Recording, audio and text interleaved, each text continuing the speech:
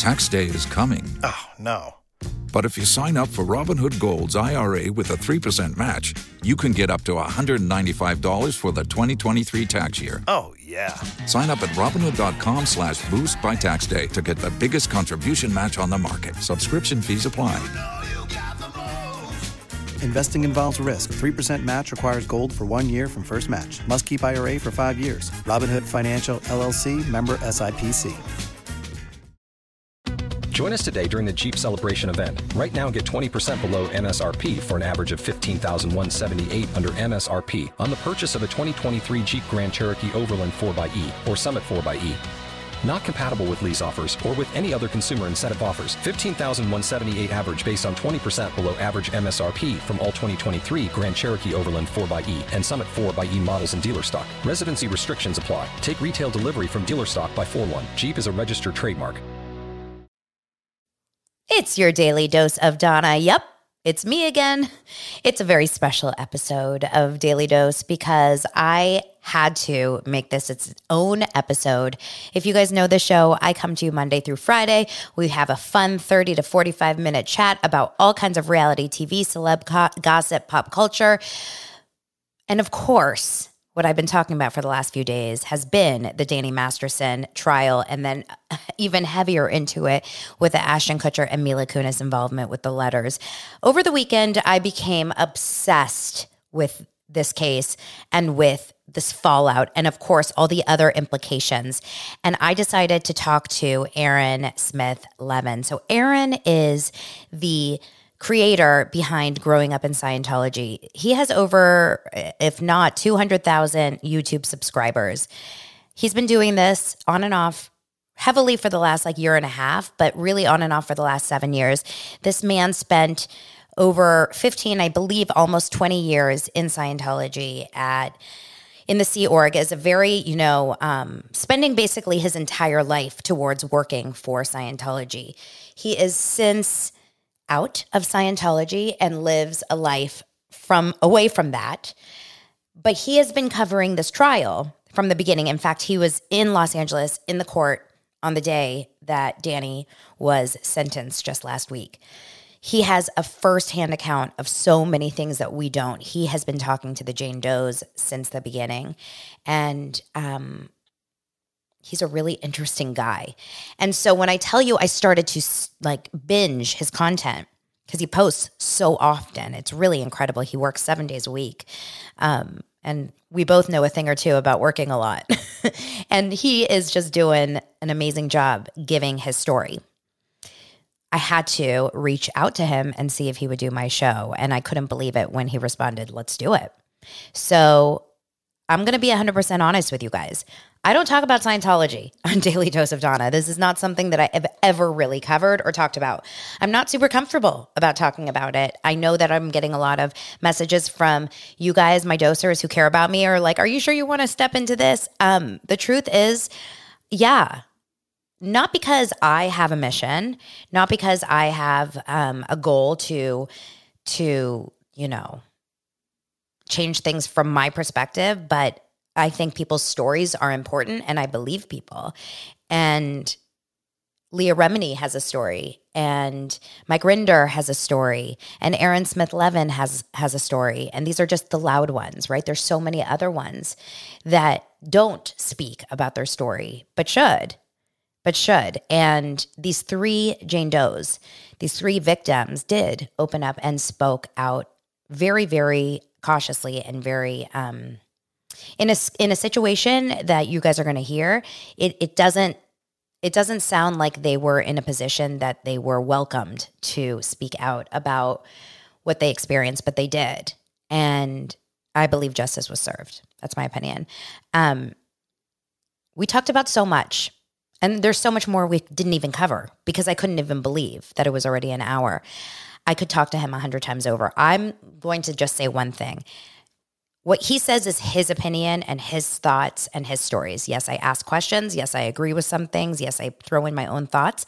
But I want you to know this. My mission here is to bring you pop culture and celeb gossip. And right now we have an intersection of Hollywood, Scientology, and then there's a little bit of a mix of true crime, which I've talked about on the show on Monday.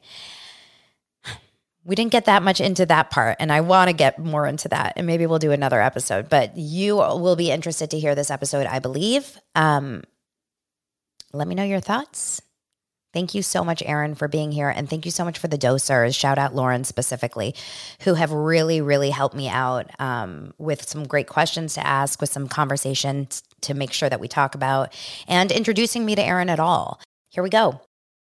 Welcome back to Daily Dose of Donna. I have Aaron Smith-Levin, also known as AA Ron, from Growing Up in Scientology on YouTube.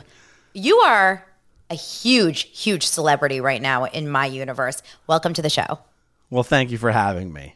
I am so, I just can't believe it, because I feel like you're live maybe every 4 seconds on YouTube lately. Has it really ramped up since this trial? Yes. Since the trial, it's gotten insane. I started doing lives just to save myself time on editing. I would spend hours, as of a year ago, I would never do live streams, but I would spend hours and hours and hours editing what would end up being a 15 or 20 minute video. And I'm like, oh my God, I can't keep doing this. It's pointless too, because I feel like at the end of the day, we just want to hear you talk. We don't care about the perfect edits. And I actually heard one of your lives. I don't know if it was yesterday or, there's so many, so who knows? But you were talking to someone else about how important it is to become a creator and to get on YouTube and talk about things. And as someone, I started Daily Dose of Donna, this show, in January, just because I pressed a button and said, let's go. And now it's ranking in the top charts. Everyone should be creating and sharing their story. Don't you agree? I totally agree. And people have this inferiority thing going on, why would anyone care about what I have to say? Why would anyone care what anyone has to say? Everyone's individual perspective on something is unique and interesting. And until you give it a shot, you have no idea how much what you have to say is going to resonate with people you could never even have dreamed. People, totally.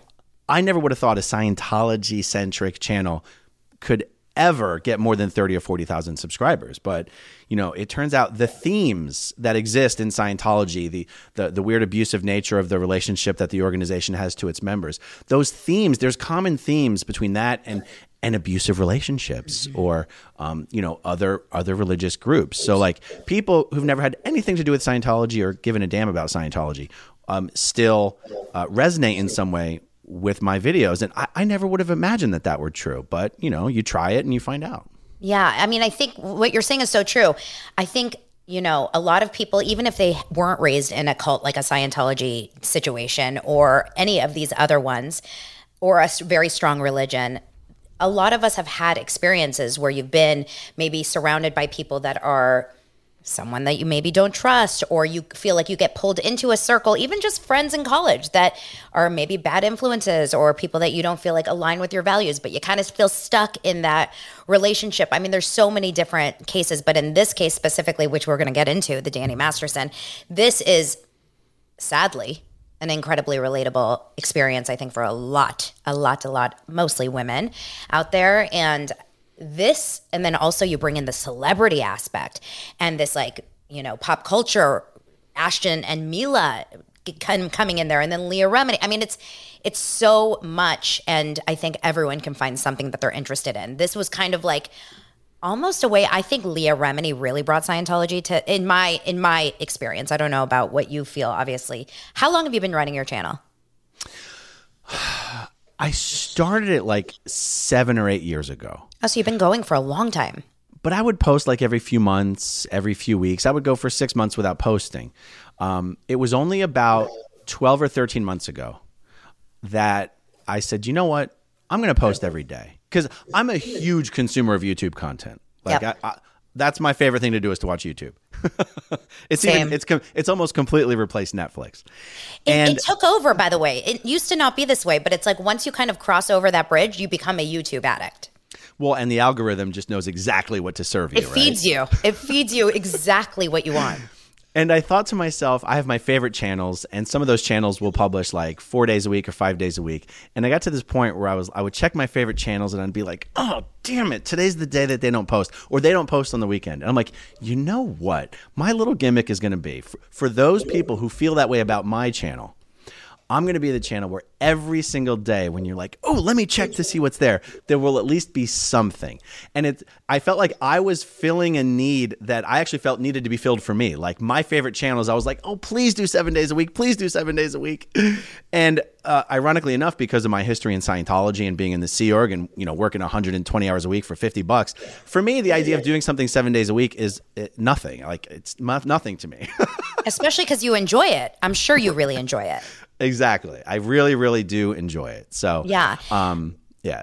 So 7 days a week. It's funny. You and I are similar in that way. I think that's why I call it daily, but I'm 5 days a week because I feel the same. I get obsessed with my creators that I follow, and I want to hear from them every day, almost like a friend, like a check-in.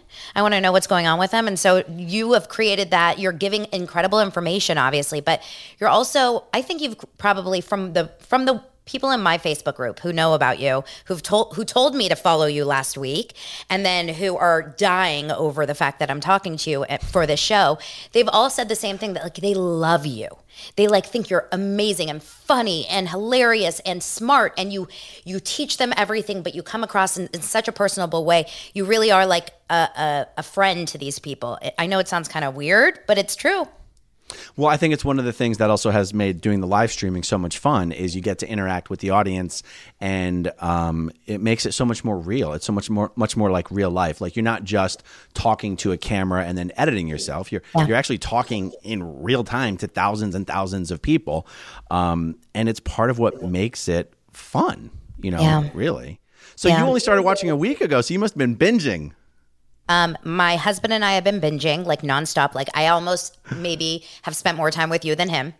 And it's become an obsession. I mean, this is what I do. I deep dive like a crazy person for my show. I get really into something and then I deep dive. But the thing about the science, okay, and then we'll get in. I want to get into this, and then I have like so many other questions I have for you, but I don't want to take too much time. So I want to say this whole case, strangely enough. So I used to be a casting director, and I used to work in sitcoms. I never worked on that 70s show, and I was younger. I'm 42, so I started casting when I was 21, 22. So it was after that. But I've been in that industry, right? I've been on sets. I've seen kind of the vibe, the industry, and how people are off and on camera, et cetera. So for whatever reason, hearing that maybe some of these guys on this show were a little bit... a little shady, a little bit partiers. I'm like, okay, nothing new, no big deal. Like this is a typical Hollywood party scene kind of vibe. Yeah. When the trial, or when the charges came out, what year was that for Danny Masterson? The actual charges. Oh my God. 2019, maybe.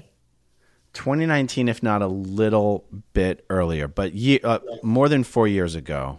Okay. So when those the reason why it's hard for me to remember this is because the district attorney sat on the file for like 2 years.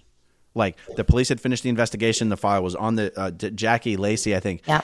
And we were waiting for like 2 years for her to even announce whether she was going to press charges or dismiss, or not. So that's why I don't remember the exact date. But it's somewhere. You know what I heard about that? What? I heard from another person who is, I hate to say it, I do have a couple of people in my world that are in that circle, in the Masterson circle. And I was told that this was like a strategic choice on her part to not go after this case until she was looking for re-election for some sort of publicity or whatever, because it was such a high profile case. Have you heard that? Well, that makes sense because she only decided to bring the charges right before the re-election, and she lost. But that would actually make sense. I mean, isn't that disgusting, actually, if you think about it? That we just like sit on cases for power or whatever. But okay, I'm not going to get too into that. So this case comes out. Obviously, it's a shock to, Hollywood, I would say, and probably like just typical Americans that grew up watching the 70s show, because in our mind, he's just like a normal dude, like a cool guy. He's married, he's got kids, whatever, or has a kid. Now, your experience, and I don't really know if you've had ever any interaction or anything with him through the years. I'm not sure if I missed that over. I did not know Danny. I did not know him. So when this all came out, you were already out of Scientology and you already are still doing your channel. You're talking about it. So what are your thoughts on this whole thing when it first comes out?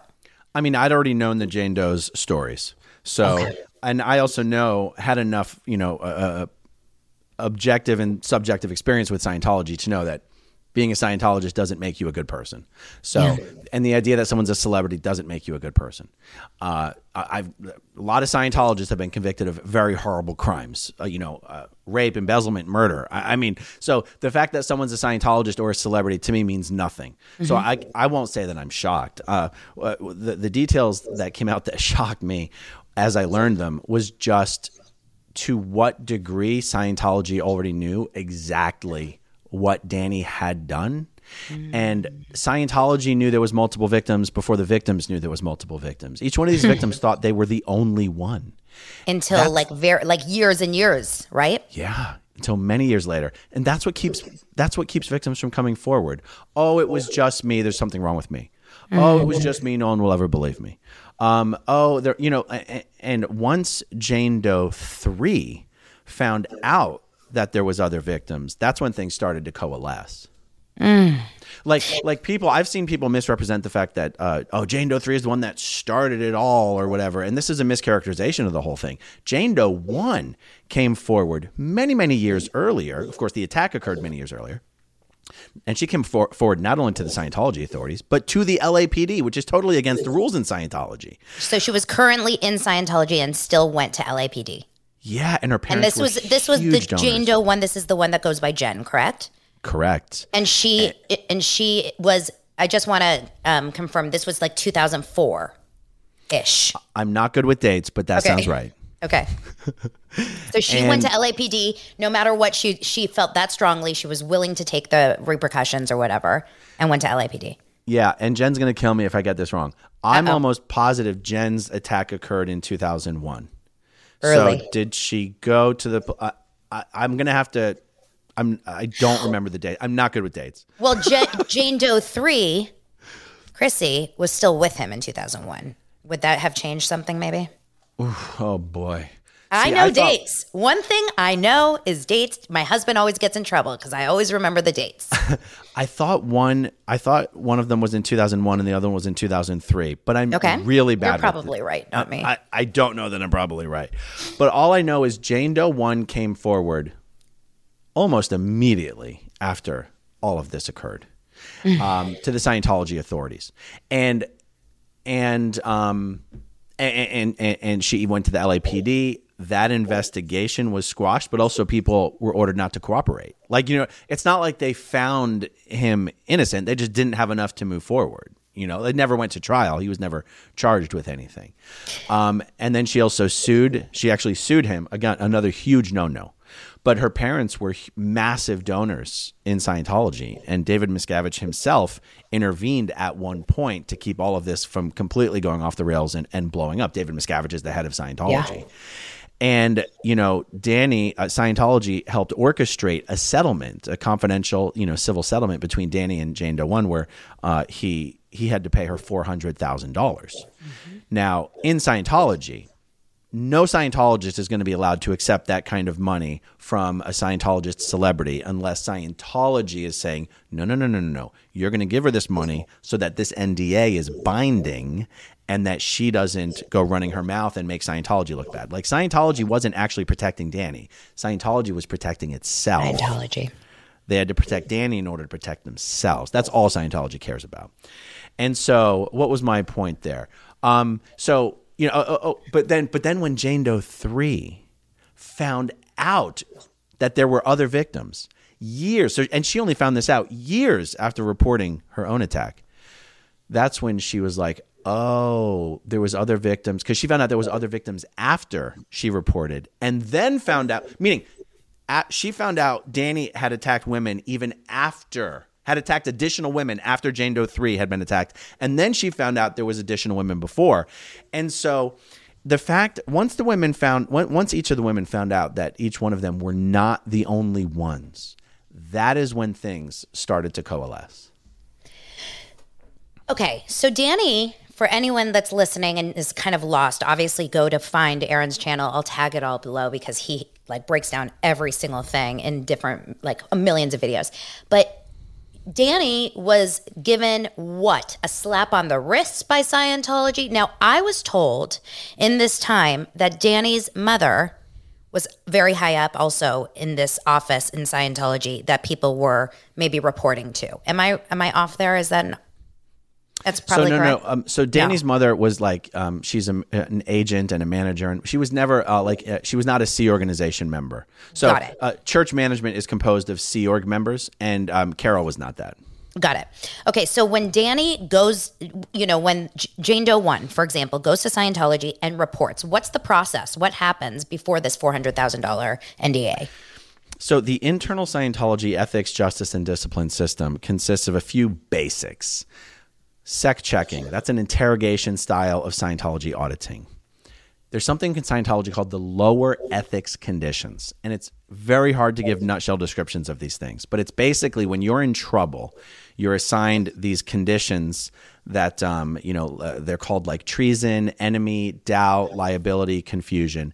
And each one of these conditions has a series of steps that they call the conditions formula, the formula for that condition. And the formula or the steps are the things you need to do in order to come out of that condition and move into the next higher condition. Now, they're called lower conditions because non-existence is a condition that kind of separates the higher conditions from the lower conditions. Higher conditions are different stages of doing well in life. So there's non-existence is basically you don't even really exist. You're not having any positive or negative influence on your environment. Right above that, you have normal, and then you have affluence, and then you have power. Those are the conditions above non-existence. Below non-existence, and I'm going to brain fart on the sequence of these things, but you basically have... I'm already like, wait, what? Like, what is happening? This is insane. Yeah. Oh, I messed it up. Above non-existence is actually danger, emergency, normal, affluence, and power. Below non-existence, you have like liability, enemy, treason, doubt. I know I'm getting the sequence wrong. Enemy, doubt, liability, treason, and confusion. And everyone gets a label? If you're in trouble, you get a label. Oh, these are only people that are in trouble. The lower, look, it's giving me the thumbs up. Being in trouble is below non-existence. Okay. Your assigned conditions mostly, now the Scientologist listening are going to go, danger is a bad condition as well. We're keeping it simple here, you guys. Okay. The conditions below non-existence mean you're in trouble. Okay. So when Jane Doe 1 goes and reports the rape to the Scientology authorities, first of all, she's going to be required to instantly sit down and write extraordinarily detailed reports. Everything, time, place, form, event, who was there, what happened, when it happened, what was said, what was done, who said what to who. Extraordinary detail. Okay. Then everyone that she mentioned in her reports are going to get contacted and told to write their own reports from their memory and their perspective of exactly what happened. Because the goal is to get to the bottom of what actually happened so they can figure out what is the real threat, who really did what to whom. Okay. Now, the insidious part of the investigation and the core Scientology beliefs is that once they get to the actual truth of what occurred, the perpetrator and the victim, so the attacker and the victim, are treated more or less the same, not necessarily in the magnitude of the trouble that they're in, but in the fact that they're in any trouble at all. So in Scientology, they truly believe that, as an immortal spiritual being, you're responsible for anything that happens to you. So if you get raped, the guy who raped you is a bad guy, but you do need to take a look and examine what have you really been doing that predisposed yourself and opened yourself up to receiving such a destructive act like that. Have you done that to someone else in a past life? Have you it's an abusive thing of victim blaming. Okay. So once all the reports are written, then you're going to start getting metered interrogation. So Scientology has their tool called the e-meter. And people call it a lie detector. I don't call it that because even a lie detector isn't a lie detector. It's basically a tool that can help guide you in questioning or interrogating somebody. It doesn't matter whether it works or doesn't work. It matters that the people using it believe it works. Got it. Yeah. And so Danny and Jane Doe 1 and other people who were present were very thoroughly interrogated. In Scientology, it's called a sec check or a security check. Very thoroughly interrogated to get to the bottom of what actually occurred. And Danny would have been assigned sec checks and lower conditions. Part of those lower conditions, the part of the steps of those formulas do include things like making up the damage and making up amends and delivering an effective blow to the enemies of the group and all this kind of stuff. Depending on how lower conditions are done, it's a very grueling and humiliating process. So Scientologically speaking, Danny wasn't let off the hook, at least the way Scientologists think about it. They think, no, he was handled. We used Scientology technology and we handled him.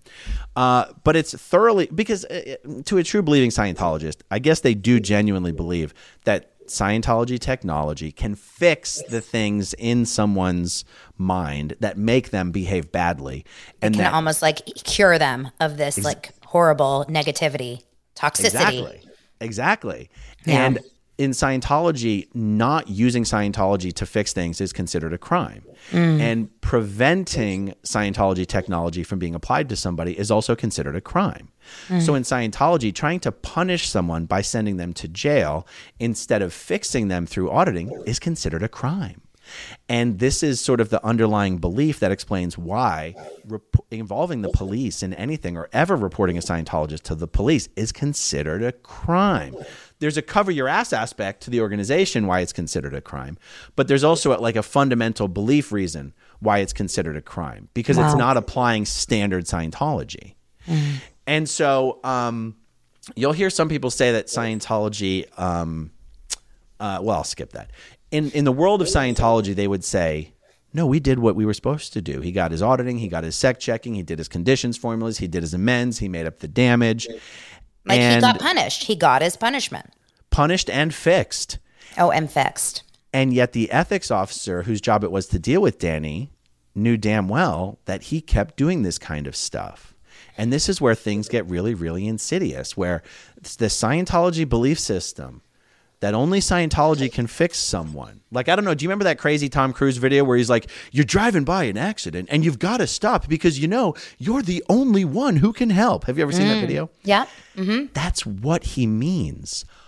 Only Scientology technology can actually fix what's wrong with people. The doctors can fix the broken bones and the ambulance can, you know, but only Scientology can fix the trauma that will prevent this person from being, experiencing psychic harm later in life.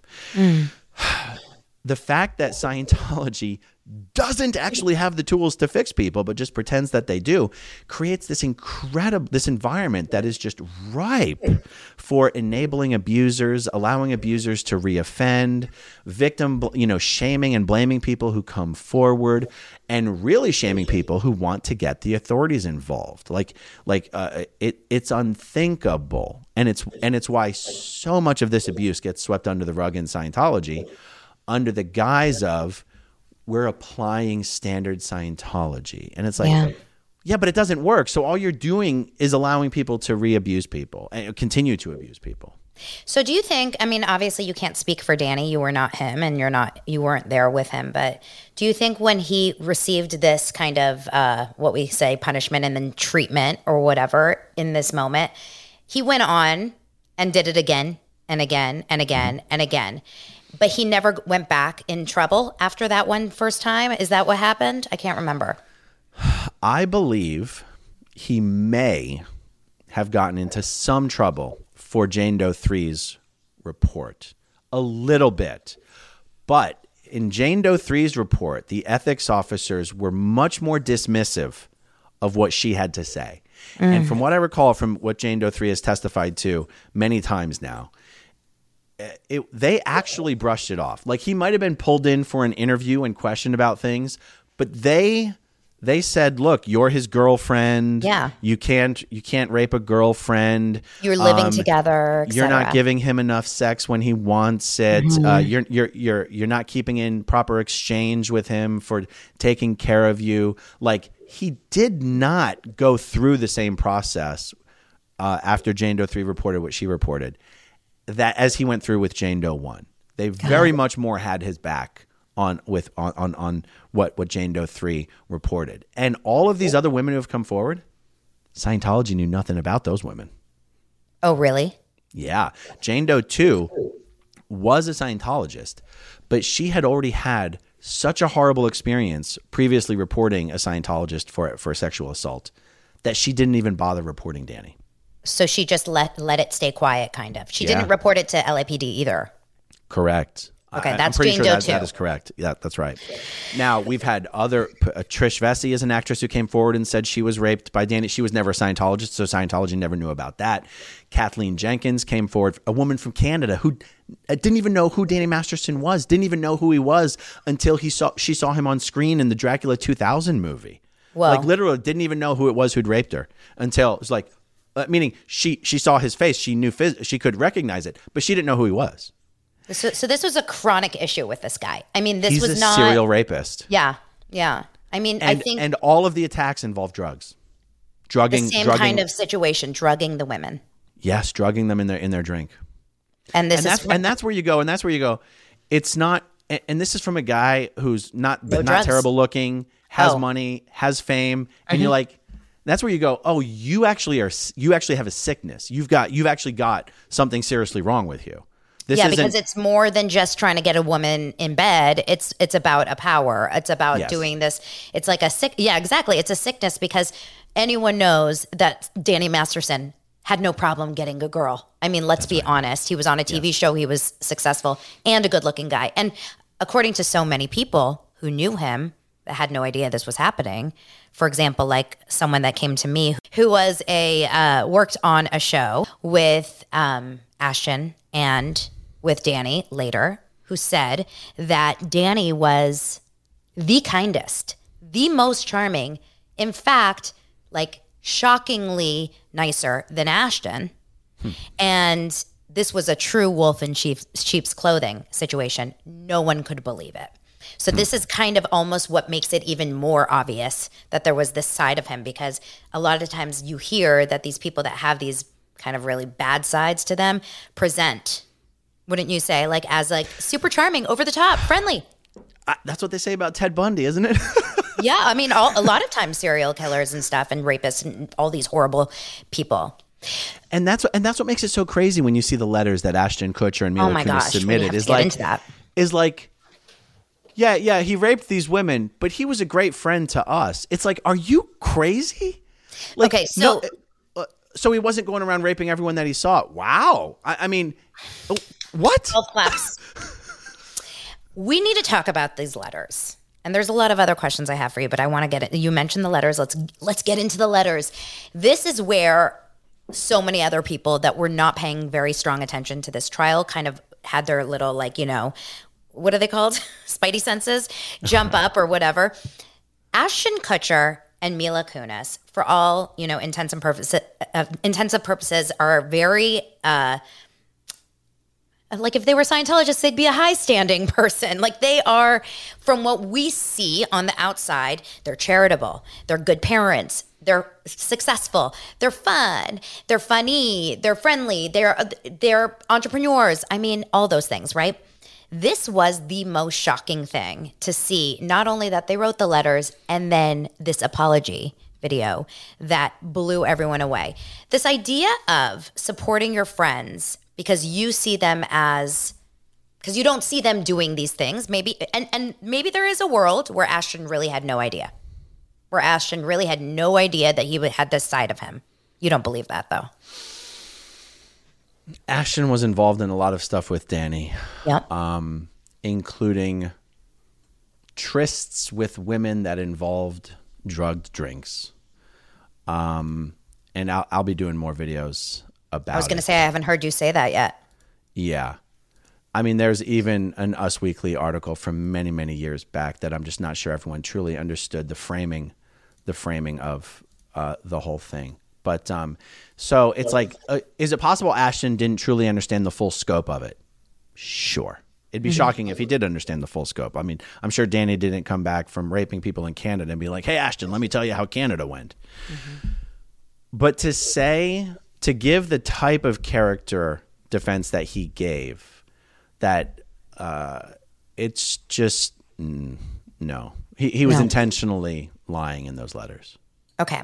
I agree, I think, because you can't know someone in such an intimate way for 25 years, especially in a parting way. It's one thing if you were just like the woman that played his mom on the show and she was only on set with him. That's fine. That's different maybe. But Ashton was parting with him. And That's right. this is the stuff that comes out.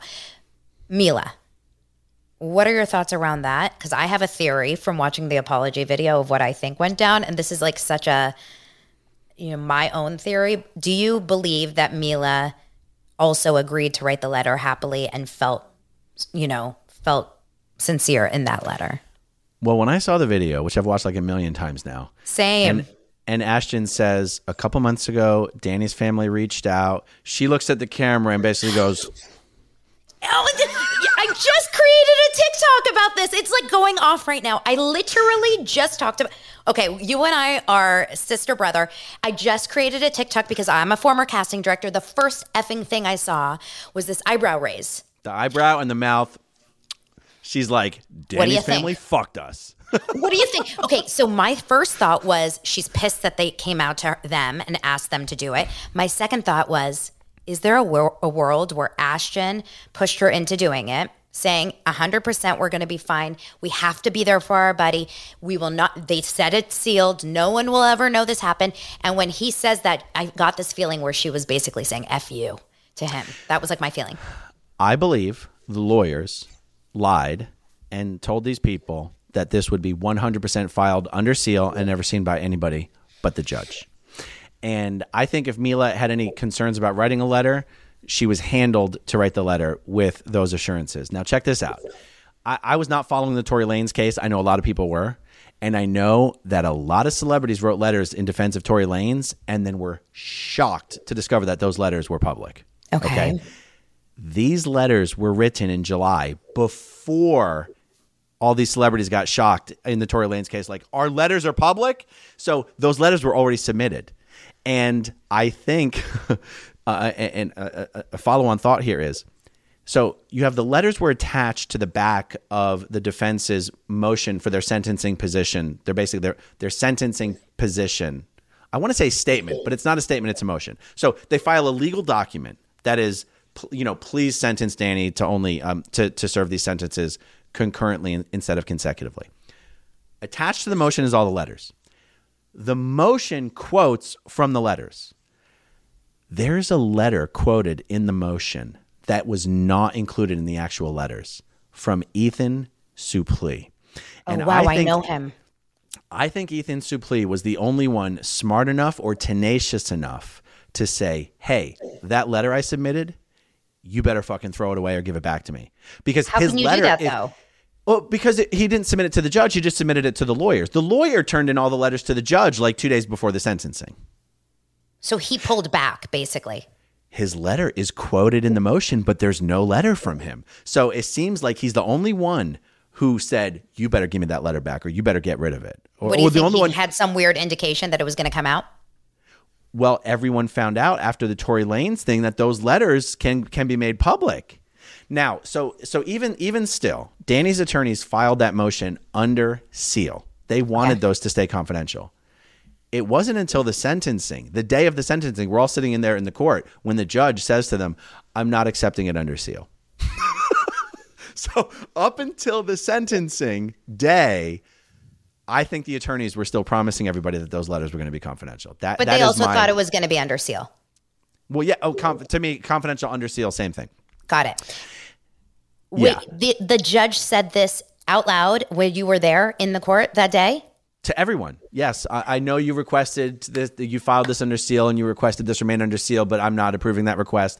In my court, like I already told you, almost nothing, unless it's a matter of public safety or personal safety, is accepted under seal. This whole thing is a matter of public record, and I think a lot of people went, uh-oh.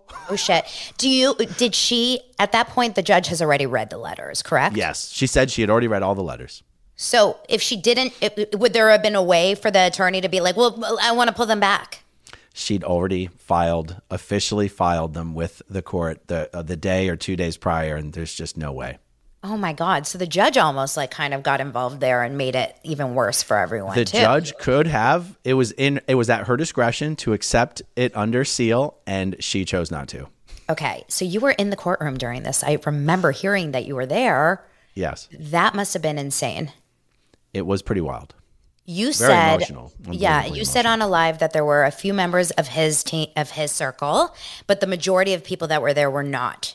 They were more on the Jane Doe circle, correct? So Or the side? courtroom is divided up into two sections. There's one section on the left-hand side that's a bit smaller, but is the seating area, that is wholly dedicated to anybody showing up in support of Danny. Okay. At the hearing where she announced where the guilty verdict was announced, not only was that section all filled up, as it usually was, but he brought a lot of extra people to fill up the normal section as well.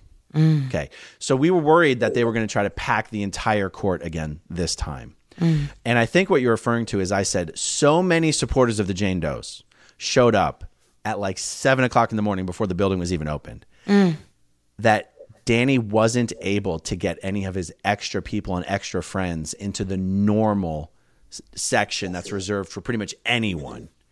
And that was really, really cool. So the normal section of the court, of the seating area, was filled with people who were there in support of the Jane Does. And where are the Jane Does sitting during the court?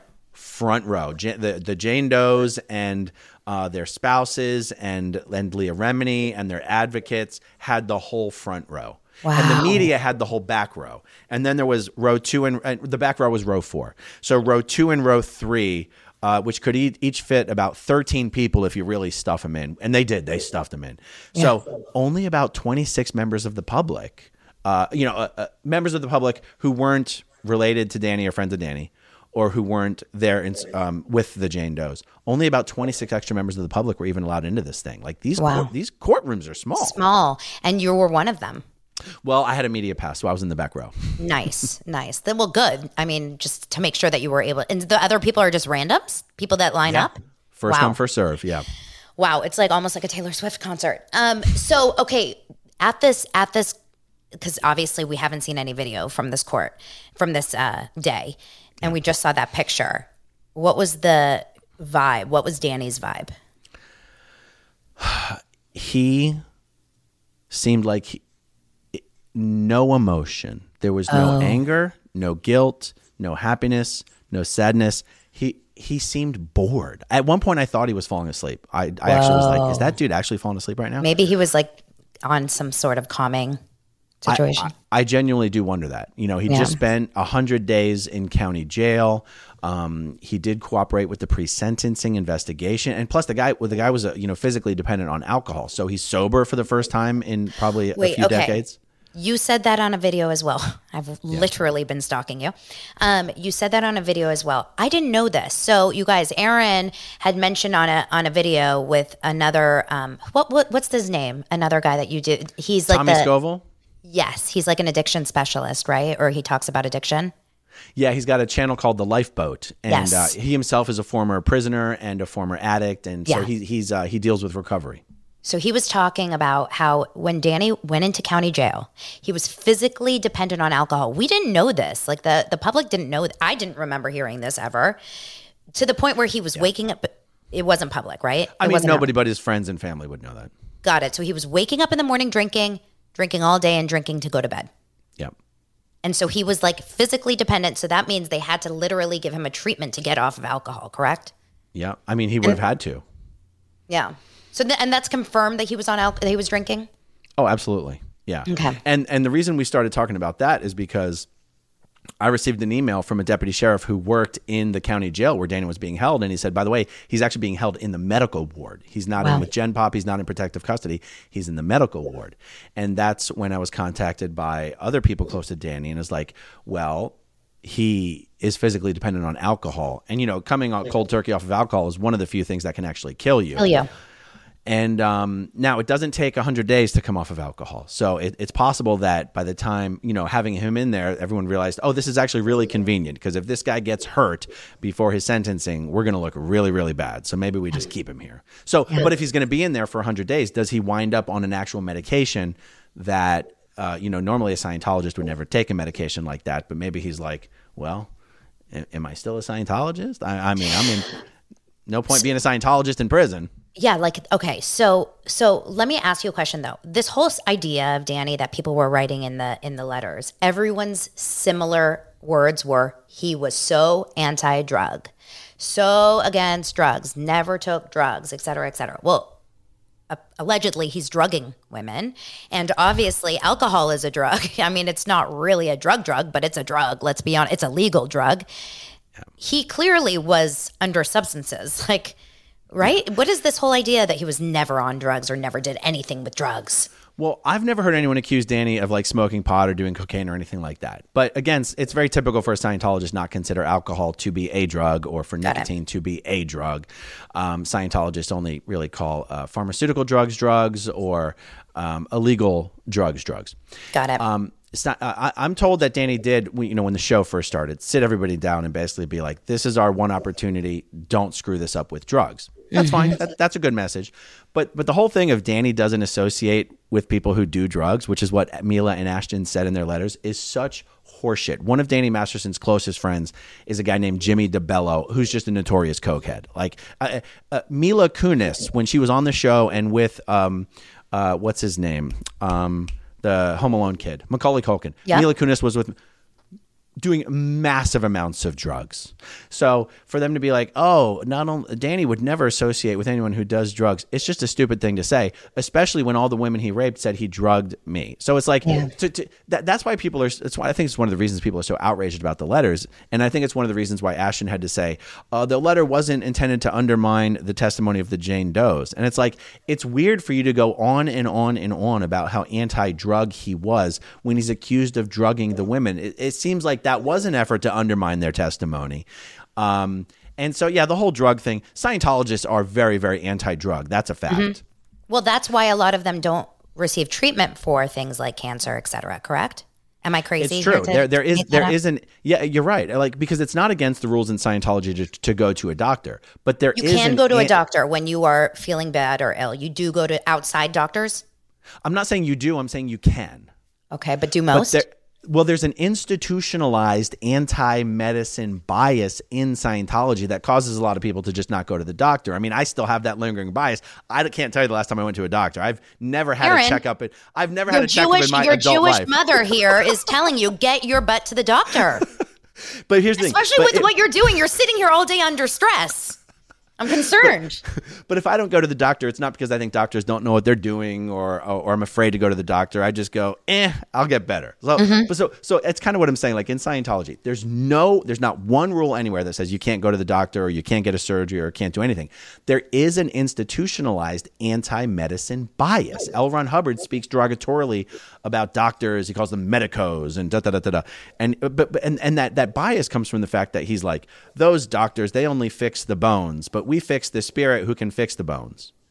And it's like, yes, get first aid, but Scientologists will try to fix cancer with auditing before they'll try to fix cancer with medicine.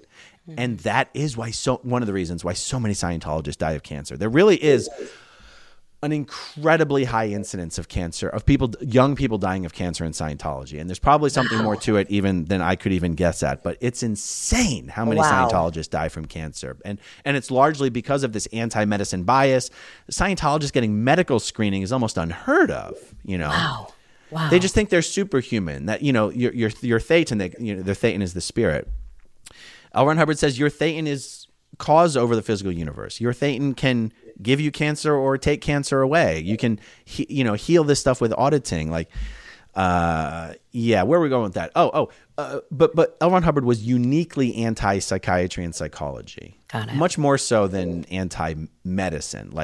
Scientologists do think of psychiatry and psychology and pharmaceutical drugs as being uniquely evil, whereas Scientologists do not think that doctors are evil. They do think psychiatrists are evil. So I'm a Scientologist, just say, and I'm starting to get horrible panic attacks and anxiety attacks every day. Crippling. What do I do? Who do I talk to? And what do they tell me? You go into the org and you speak probably to either the registrar or the director of processing who oversees all the auditing. anything that's wrong with you, they're going to try to fix with auditing. Whether it's lower level auditing called assists maybe, or higher level auditing. Auditing is this machine that you're talking about, right? Auditing is like a one-on-one counseling procedure that almost always involves the use of the e-meter, the little machine. But, L. Ron Hubbard just wrote thousands and thousands and thousands of pages about different types of auditing procedures. And it's like the core of what Scientologists do is auditing. It's like when you hear Scientologists say going up the bridge or where are you at on the bridge, they're referring to getting auditing and more auditing and different levels of auditing and different kinds of auditing. It's a lot of talking. It's a lot of talking. Yes, it's a lot of talking. It's like too much. It's a lot of talking. And I can see why a lot of people wouldn't want to share maybe vulnerabilities or struggles, because it's like, you're just going to kind of have to talk it to death with someone. Yeah. Yes. And it's going to cost you money. Auditing is not cheap. No, stop. You have to pay to get audited. It's like hundreds of dollars an hour sometimes. So if you're feeling a certain way and you go to this, the administrar or whatever, registrar, and you go speak to someone and they say you have to get audited, they charge you a lot of money. Yes. And there's no insurance or anything in Scientology, right? Even earlier when I said that the Jane Doe 1, when she says Danny raped me and she would have to get a lot of auditing to get to the bottom of it, she paid tens of thousands of dollars for that auditing. So you wonder why people would be like, maybe next time I'm not going to report the assault.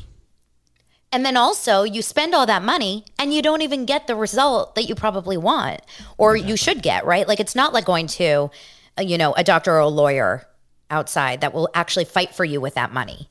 That's right.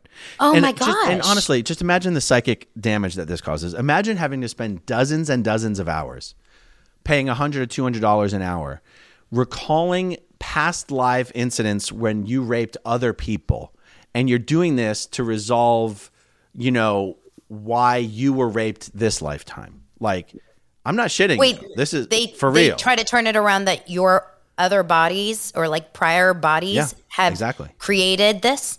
Because remember, you're a spirit, you're a thetan, you're immortal. You've lived for trillions of years. Your past lives is just your present self having occupied other bodies. So Scientologists believe if you die today, you just go and jump into a new baby body in the nearby hospital. You just live lifetime after lifetime after lifetime after lifetime. So if you get hit by a car today, you might be doing auditing sessions about all the people you've hit with cars 1 million years ago, 1 billion years ago, 1 trillion years ago, in other galaxies and solar systems and even universes. My goodness. So that's the kind of so-called therapy we're talking about. We're not talking about tell me about your relationship with your parents. Like, let's talk about childhood trauma. Yeah, it's not like that. And it's not, in your past life trauma, they don't want to know what's been done to you. They want to know what you did to others. It's always your fault. Exactly. Okay, so this is mind-blowing, by the way. I didn't know so many of these things because you mentioned the money. Let's talk about this really fast. How is Scientology feeling right now in this moment from what you know? I know that you've talked about, you had a video that said they're in panic mode. Like, what is going on in Scientology if you were a fly on the wall? Damage control. This is the biggest. This is probably the biggest hit on Scientology in years and years and years. Yeah, in a long time.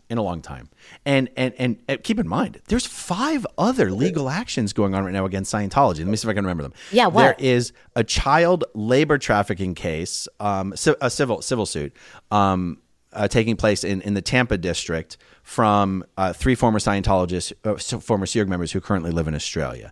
There is a child sex trafficking case against Scientology in the Los Angeles district. There is a civil lawsuit, Danny Masterson's victims, a civil lawsuit against Scientology just for the stalking and harassment and intimidation they've been subjected to for the last many years. There is a grand jury investigation being conducted in the LA district into obstruction of justice in the Danny Masterson case. Jeez. In which David Miscavige is personally implicated. And then there's, of course, Leah Remini's lawsuit suing Scientology and David Miscavige for all the fair game and the attacks. And then you've got Danny Masterson, who just, convicted of violently raping multiple Scientologists. Damage control is putting it mildly. And the thing is, Scientology's been shrinking consistently since the 90s. That's the thing. So that's a question really fast. Are they getting new enrollments right now? There is new enrollments, but there's more churn the churn is such that they have a net loss of members over time. So yes, there are people who newly join Scientology. Usually people who get into Scientology right now come in through the Scientology business consulting front groups. And there's a lot of them, and I've done videos on that, and I'm going to do a lot more videos on that. But if you're a dentist, if you're a chiropractor, if you are a veterinarian or a financial advisor, chances are some of the biggest business consulting groups in your industry are secretly Scientology recruiting groups. I shit you not. It's amazing. No. It's amazing. This is how Scientology gets members, not only members, but rich members. Dentists make so much money. It's gross. And that's why you don't go. right. So the dentist is the one person I do go to all the time. I get my teeth cleaned. You need a bright smile for the YouTube videos. That's right. So you're saying it's dwindling and they have damage control because now there's like, I'm sorry, they say no press is bad press. This is bad press. Like Scientology has bad press, which is why I'm so confused why people, young 20-some-year-olds like Hollywood, aspiring actors would ever join Scientology now. I'll tell you, here's how it happens. Despite all the bad press, someone goes into the Celebrity Center and they're greeted by a young, attractive, friendly person who pumps up their ego, tells them how brilliant they are, and says, we've got a couple cheap $50 courses that'll help you do better in relationships or advance quicker at the office. And you're just surrounded by people who are love bombing you, telling you how great you are, how smart you are. The environment itself is such that at the introductory levels, it can be appealing, if not even addictive. Yeah, and you can go, oh wow, all those news articles, that really is just, big pharma and big psych attacking this wonderful group that's just dedicated on helping people. Yeah, they're so nice. They seem so nice. Yeah. And the thing is, most Scientologists are truly dedicated to helping people. They truly do believe everything that they're doing. Yeah. They don't, and I know it can be hard for people to truly grasp that. And unless you've been in a situation like that yourself, it can be almost impossible to understand. Yeah. But just like Scientologists want to believe that Danny Masterson didn't really rape these women. I mean, the people that were dealing with Danny knows he did this, but most Scientologists would rather believe he didn't really do this. They also want to believe that all the stuff you see in the media is, if not outright false, just grossly exaggerated by people who have an axe to grind and are, want retaliation and revenge. And so you just kind of dismiss it. Or you go, yes, that happened to them, but it was one bad apple and it's not reflective of the organization. And you go, look, anybody can make excuses for anything. Yeah. But that's how people end up getting sucked in the beginning. They're like, oh, why don't I just give it a shot? Scientology, there's a lot of Scientology honeypots, like the intelligence world, right? They use hot, attractive spies to infiltrate people's lives. Scientology is not much different than that. And look, you're in the City of Angels, Los Angeles. It's definitely, I'm born and raised here, but there's a lot of people that come here looking for, this instant fame, success, etc. through the years. And they come out here and they're lonely and it's hard. Yeah. It's not an easy city to be in, especially if you're all alone. So you mentioned on this video about damage control. You said something along the lines of now they're trying to kind of go through all the different cases that have been reported to see if there's any other people that will maybe come out publicly like this. Is that just like a guess? Oh, you watched the video yesterday with Mark Headley. You think I'm joking when I tell you I'm researching, okay? Yeah. So it is. So yes, it is a guess, and Mark was guessing, but it's an informed guess because Mark, worked at some of the highest levels of Scientology for many decades, as did his wife, as did many of our mutual friends. And look, Scientology does. Their approach to things isn't just stick your head in the sand and pretend it's not happening. Their approach to things is get to the bottom of everything, find out what our exposure is, find out where liability is, find out if there's more of these sleeper cases that we need to get ahead of right now. That is how they work. So it's a very, very informed guess. There are so many cases. And okay, so I described earlier that even when Jane Doe goes in and says, Danny raped me, it's not like they go, oh, we don't want to hear that. They will say, don't say the word rape. We don't say the word rape. But they want to know everything. And all those details are documented in writing in the files, in the auditing files, in the ethics files, in the personnel files, in the data files. The information is there. So Scientology, and so that's how they work. They want to ferret out the information. We want to know exactly what our exposure is. That is unquestionably what they're doing right now. How exactly they're doing that, I can't say, because they also like to keep information silos. They don't like bad information spreading throughout the group. So if they're bringing people in for interviews and like, hey, we were going through your file and we saw a report here about this. Tell us more that happened about that. Maybe this sounded like it could be an assault, but it doesn't say that. What actually happened? They're still going to tell that person. They're not going to tell that person to go around and ask other people. They're going to be like, no, don't say anything. This is a private interview, right? So on the one hand, they're trying to find out as much as possible. On the other hand, they're trying to keep everyone from knowing that they're frantically trying to find out as much as possible. Everything's fine here. Nothing to see. We're good. Everything's okay. We're having a great day. As we kind of get to the end of this, because I could talk to you for seriously 6 years, but I know you have 14 more videos to post today. Are you scared talking about them? Oh, no, I don't give a damn. Tell me why. That's my superpower. Well, once you see how the sausage is made, or what's a better analogy? When you go to the Wizard of Oz and you peek behind the curtain and you see it's just a dude, you have no fear. So, Scientology is run by a bunch of morons. I mean, that's okay. That's not fair. He said it, not me. I didn't say it. Well, David Miscavige isn't actually a moron. But the thing is, the organization is run in such a way that it's almost impossible for them to be very effective at anything they try to do. There's no long-term planning. There's no strategic planning. Everything is now. There's no 1-year plan. There's no 5-year plan. There's no 10-year plan.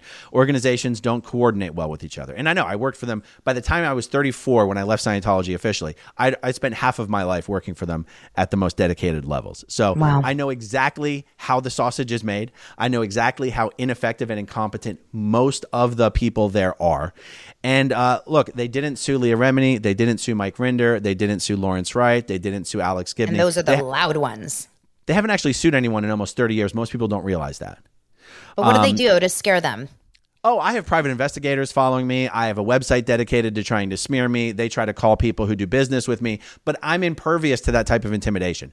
Everyone in my life already knows who I am, my history, my story. When Scientology private investigators start calling people associated with me, I'm the first person to find out about it. And I'm thrilled when I find out. I'm like, yes, the game is on. I'm like, record everything. When I found out the PI was hanging outside my house, I asked my neighbors, they're like, oh, this guy's been hanging out for months. I'm like, how come nobody told me? They're like, oh, we just assumed that you knew. I'm like, no. But as soon as I found out, I got a phone call. Okay, the guy's out there again. I went out there and I got him on camera, and I'm like, so I'm just impervious. I feel Scientology's been attacking us for so long, and I say, us former members, they've created a Scientology-resistant strain of virus. It's just there's just nothing they could do to actually get under my skin, and it's one of the reasons I'm so dedicated to doing it so much. Is I'm like, if anyone was made for this, it's me, and so I'm gonna take advantage of that. What is your goal with all of this? What's the goal? So a couple things. I like to say my actual goal is just to be David Miscavige's worst nightmare. And that's sort of Have you ever met him? So I've never had a conversation with him. Okay. I've been in rooms where he was. I've been in the audience while he's up on stage talking to us, but I've never shaken his hand or been face to face with him. But the real goal is more closely tied to helping people on their path out of Scientology. So I know how soul crushing and life destroying it can feel to be leaving Scientology and be subject to the fair game and the disconnection and losing friends and losing family. And that's why I'm the vice president of the Aftermath Foundation. And we help people who are escaping from Scientology every single week. I mean, at this point, it feels like it's almost every single day.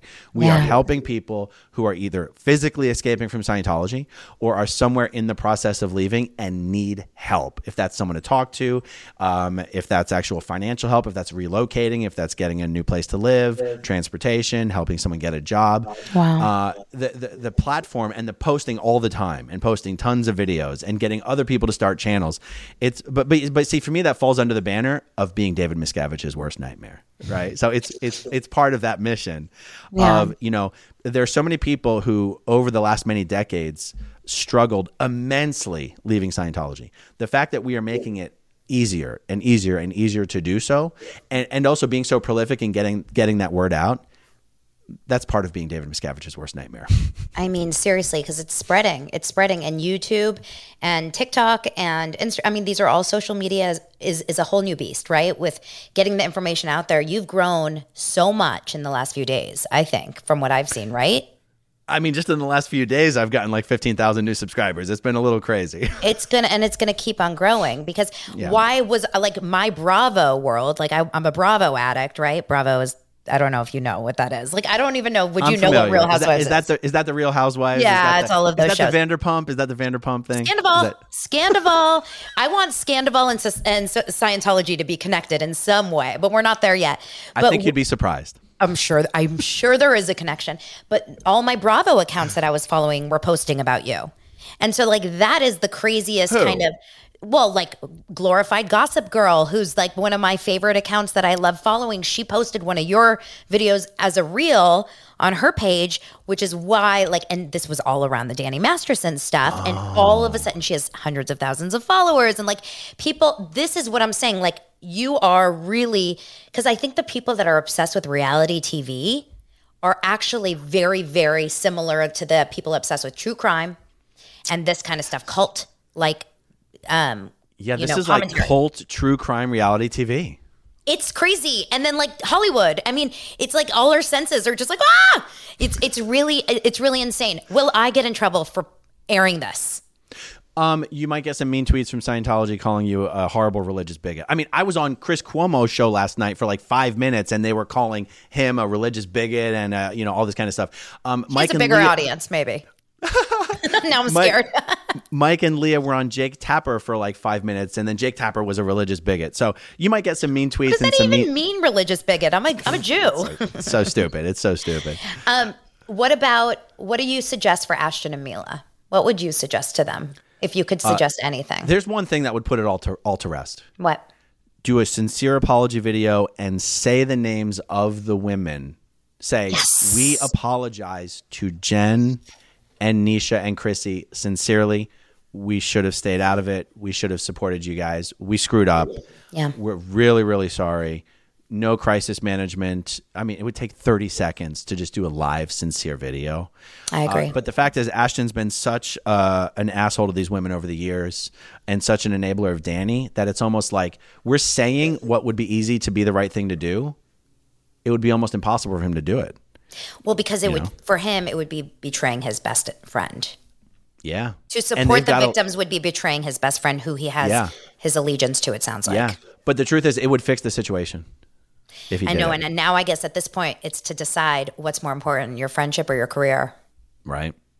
I wonder what Mila's thinking. This is a huge deal. I mean, this thing's worldwide press. I mean, it's everywhere. And I have yet to see many people support their choice in writing that letter. I don't see a lot of that out there, except maybe House and Habit. A couple people on Instagram. Yeah, exactly. Oh my gosh. Well, Aaron, where can people find you and obsess over you like I have been?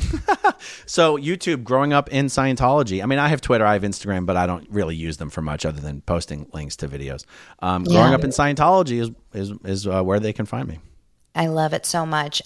Your videos are so well done. You're such a good speaker. You're made for this. You really are. Like coming from the casting director side, I would say you've got a good presence. You're really good to like, because a lot of people can make this kind of boring. Watching you is very interesting. It's really good. So make sure to follow Aaron over there. Aaron, I appreciate you so much. Thank you for doing my show. I really do appreciate you. Thank you. It was my pleasure. Join us today during the Jeep Celebration event. Right now, get 20% below MSRP for an average of $15,178 under MSRP on the purchase of a 2023 Jeep Grand Cherokee Overland 4xE or Summit 4xE. Not compatible with lease offers or with any other consumer incentive offers. $15,178 average based on 20% below average MSRP from all 2023 Grand Cherokee Overland 4xE and Summit 4xE models in dealer stock. Residency restrictions apply. Take retail delivery from dealer stock by 4/1. Jeep is a registered trademark.